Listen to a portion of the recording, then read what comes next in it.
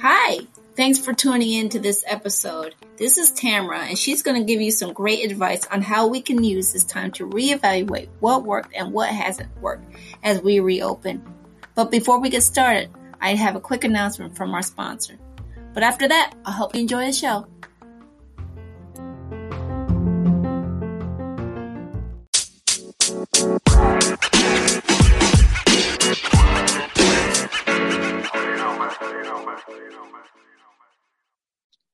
Welcome, Facebookers and everybody on here, YouTube and Anchor people. I want to thank you welcome you to another episode of Coffee with Tea. I'm your host, Tanya Tyler, and I'm excited because my guest today, she is a calculating risk taker, and she's gone from the corporate world to the entrepreneurship, and she is powering Cincinnati up as a women-owned business. And without further ado, I'd like to introduce Ms. Tamara Schwarting, who will talk to us about resiliency through this recovery. So welcome, Tamara. Thank you so much. Great to talk with you, Tanya. And it's great that I know you have a host of things of how our businesses are dealing with during this recovery period. But first, I want to know, how are you managing this COVID-19 quarantine period? You know, it's been, I say there are good days and bad days, and sometimes there are more bad days than good days, but I mean, I think it's still just one foot in front of the other. So for us, with the office environments getting to start back on Monday, we officially opened back up yesterday. So we're kind of right now really looking at all of our office procedures and really communicating with our guests and members to let them know what does the new reality look like. And I'm slowly starting to bring my employees back in. So this week they'll start to come in, and then we'll be back fully staffed next week. Wow. I mean, I know your business is 1628 Limited, right? That's correct. Yeah, we're a co-working space downtown. Mm-hmm. Okay. And so I know with it being shut down, it sort of caused you to re-examine some of the things that you've done in the past to how you work with what you're dealing with now, right? Yeah, so our primary business model is really shared office space. So both in the form of something that would be similar to an airline club. So you come in on a daily basis and you pick a seat and you use it, all the way up to private offices. So really the biggest transition is in what we call the communal office space. So thinking about how do we make sure that stays healthy and safe for everyone. We also run a program called Women Empowered, which is about giving women-owned businesses all the resources and tools they need to be able to be successful. So those sessions are 3 times a month, and they had all previously been in person. And with COVID-19, we've moved those to all virtual. So for the month of May and likely the month of June, those will all remain virtual before we migrate that back in-house. Right. So, I mean, I know this COVID-19 has been like a learning curve for everyone. If you didn't have some kind of like contingency plan on businesses running as normal. So how I guess you say, what have you learned really from this COVID-19 moving forward so you be prepared for the next one? Yeah, I mean, I think obviously, so one of my areas of expertise is business continuity planning or disaster recovery planning. This was not something we really ever had taken into consideration, the loss of our physical space for such an extended period of time. So definitely moving forward, looking at our business contracts and looking at how we handle interruptions in business service was something that I think all businesses need to look at. Also to like what are your revenue streams and which ones can deliver more during this time. So I think one of our biggest challenges is the unknown as far as how long the recovery period is going to be. So I think there are going to be discussions with key partners, because for us, even though we're back in business, we still project that we will have a reduced revenue for probably the next 8 to 10 months. So it's understanding what compensating measures we can put in place to kind of counter that. But I think it's really just shoring up all of your work processes. And, I think an issue of this magnitude, there's no way to fully be prepared for it. But there are definitely things that we can do better if, in fact, we do get a second wave of it. All of the steps that we put in place now will help us in the future. Right. And I know, like, so I like to describe, you're a strategic risk taker. So when you were like looking at some of your, reevaluating some of your businesses, what some of the factors that people should be considering moving forward with this, Right. I mean, I think really one of the areas is making sure whatever type of commercial agreements or whatever type of agreements you have with partners, that they handle this type of interruption in service. And, we're also we're also seeing a lot of individuals who thought that they were covered from an insurance standpoint for like business interruption insurance. And really, that's not kind of panning out to be a revenue source. So it's really kind of looking through each individual case-by-case basis and realizing there isn't one broad process that you can apply to all of it. That given the extreme economic challenge of something of this nature, you really have to dig in and look at it on a specific individual basis. Right. So, I mean, when you're looking at your businesses, and we're all talking about resiliency, do you really feel like just lifting up the doors may allow people to come back, but physically or psychologically, how do you think this may have affected business owners, going forward? Do you think there's any correlation with that? Yeah, no, definitely. I mean, I will say, we had a lot of smaller businesses that have really retracted on memberships or on what they perceive their need is going to be moving forward.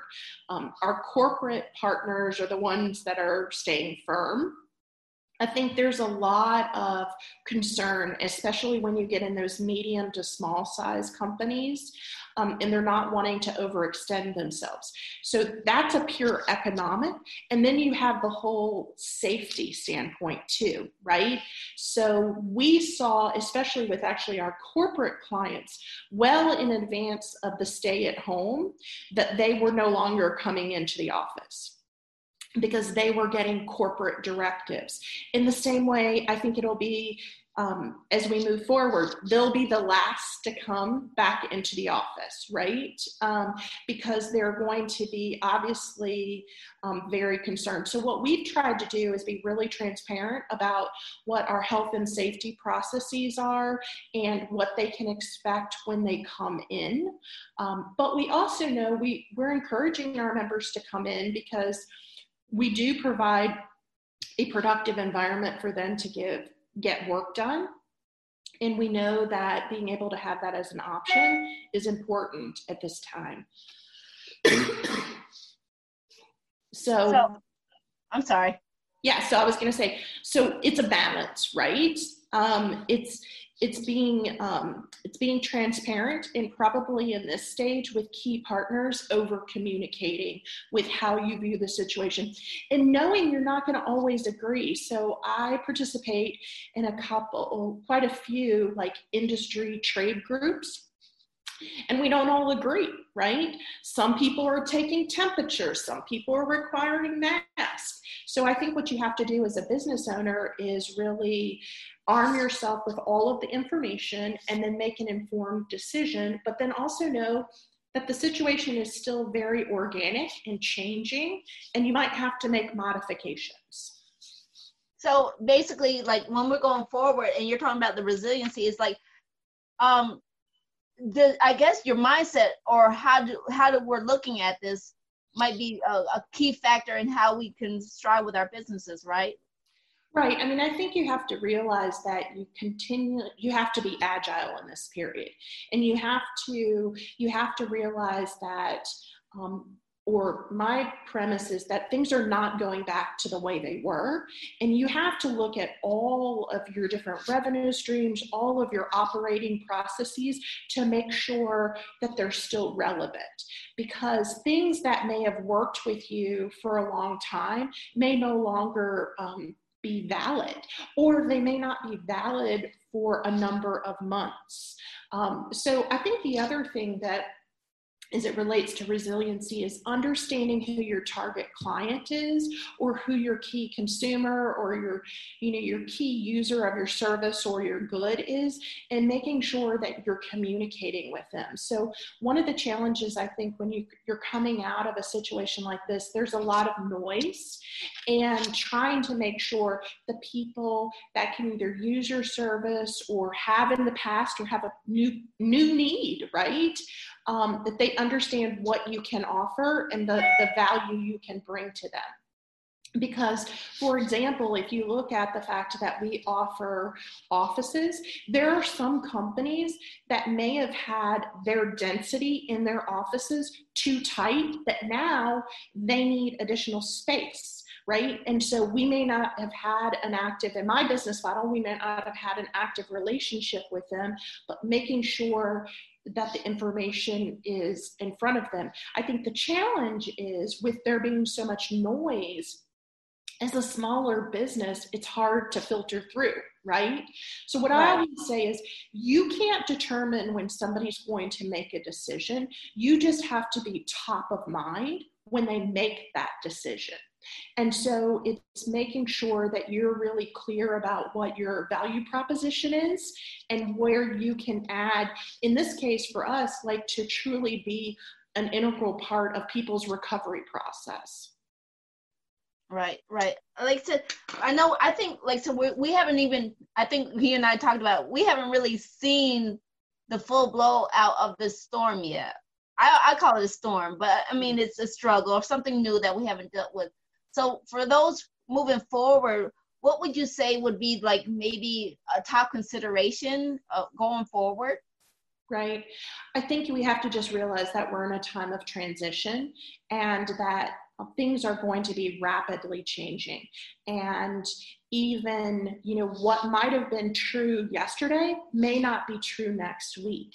And you have to be open-minded. A good example of this is, last Monday, the state of Ohio had indicated we had to wear masks, right? We had to require employees to wear masks. Tuesday, they said we didn't. Wednesday, they said we did. So you really have to stay up on it, and you have to think of ways to be able to share that responsibility, but also know that you're not going to always catch it the first time. And you can't give into the frustration. You have to lean into your entrepreneurship optimism and realize that you will get through it. I think the other thing that's going to be really important is you realize that you step back and say, this is affecting so many people. This isn't just about us. This isn't about one industry. And this isn't about one company. This is huge. And there are things that are going to really suck through this process and are going to be less than ideal, right? Right. There are going to be a lot of tough decisions that are painful. And you have to be open, in my opinion, open and transparent, and have those really difficult discussions to be able to make it through to the other side. I've seen a lot in the news about different bailouts and different programs, which I think are really necessary. But the reality is, my personal belief, there's not enough money for all of that, right? So we have to continue, as individuals who know our businesses best, think about, in the new current environment, what are things we can do to propel ourselves forward? That can mean things you've done in the past no longer can you do. Like in our case, as it relates to conference rooms and private events, we can't host anything over 10 people. So I can't even think of that as a revenue stream. So the onus is then on me as a business owner to say, okay, how do I combat that? What are other ways, knowing what my assets are and knowing what my resources and skills are, can we put in place to be able to counter that and look for different ways of moving forward? And unfortunately, there will be some companies that won't be able to. I personally believe we will have significant loss of business. Right. But I think what's important is, as opposed to getting caught up in the chaos and the sense of overwhelming, which would be easy, you have to just continue to, as my mother would say, eat the elephant one bite at a time until you really have exhausted any opportunity to further, generate revenue or keep your business moving forward. Right. So if I'm hearing you correct, it's like basically take inventory of what you can do, what you can control, and let go of what you can't. Exactly. Yeah. And I think the other thing is you're not doing it in isolation. You really need to lean into your key partners, whether that be your landlord or whether that be your bank or your lawyers or your financial planners. You really need to rely on them. So you're not in it alone, and you need to be able to, expand your circle. Talk with other business owners. How are they handling it? I think this is also a really great example. I saw something on the news this morning where it was a hair salon in Covington that was starting to use like at-home kits for people to dye their hair. And she said, I saw an organization in New Jersey doing this, and I reapplied it. That's what we have to do. We have to look for best models throughout the U.S., throughout the Cincinnati area. We have to look for different partnerships and different thought leaders and be able to lean into that. Right. So in the closing remarks here, because we're getting down to the last few minutes, what's the one thing you would like to leave our listeners with, like going forward? What would you say would be something that they could take away from this? Yeah, but I think you have to just continue to keep your optimism. You have to continue to realize that with optimism doesn't mean there aren't really bad days. It's still okay to cry or yell or scream and still keep moving forward because you're still moving. And sometimes, unfortunately, those days there's more of those that get you down versus get you up, but you have to keep moving forward. And you have to keep looking for solutions. You lose hope if you stop trying. So even if you try, you may not be successful, but you have to keep it somewhat of a small trajectory forward.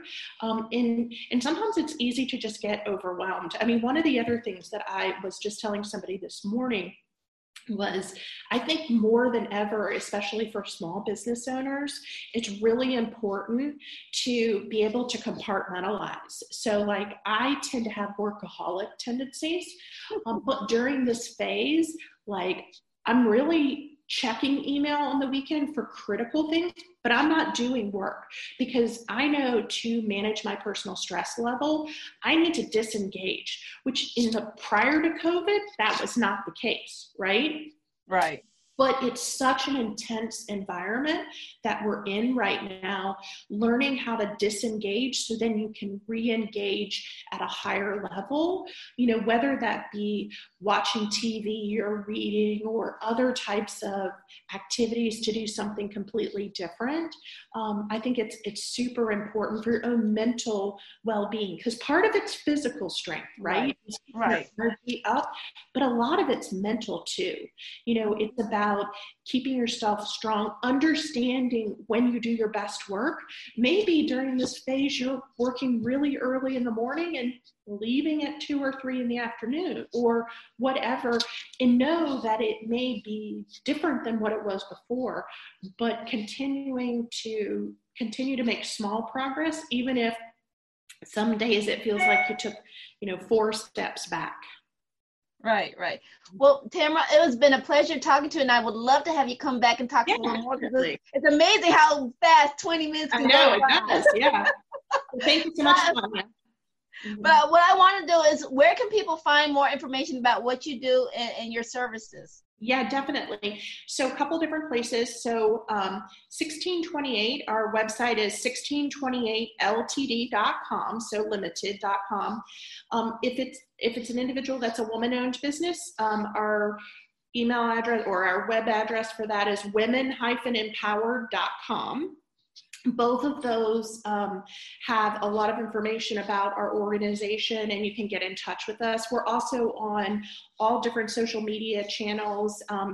We're physically located downtown at 11 Garfield Place. So once things start to open back up, we'd encourage people that need a place to meet with business partners or need a place to operate their business to reach out to us, because we'd love to be able to show them what we have to offer. Well, thank you, Ms. Tamara. And I want to thank you for those who tuned in with us today. I also want to remind everybody that I will provide all the links that Tamara has mentioned in the comments, and you can find her on her website. And like I connected with her and through Facebook. So there's great ways to connect. This is the greatest time to stretch out and, like you said, expand your network. So again, thank you, Tamara, for coming on. Thank you so much. All right. And I want to say thank you for everybody showing it, and please tune back for another episode. So thank you for joining us on Coffee with T. It's been a pleasure. Thank you. Bye.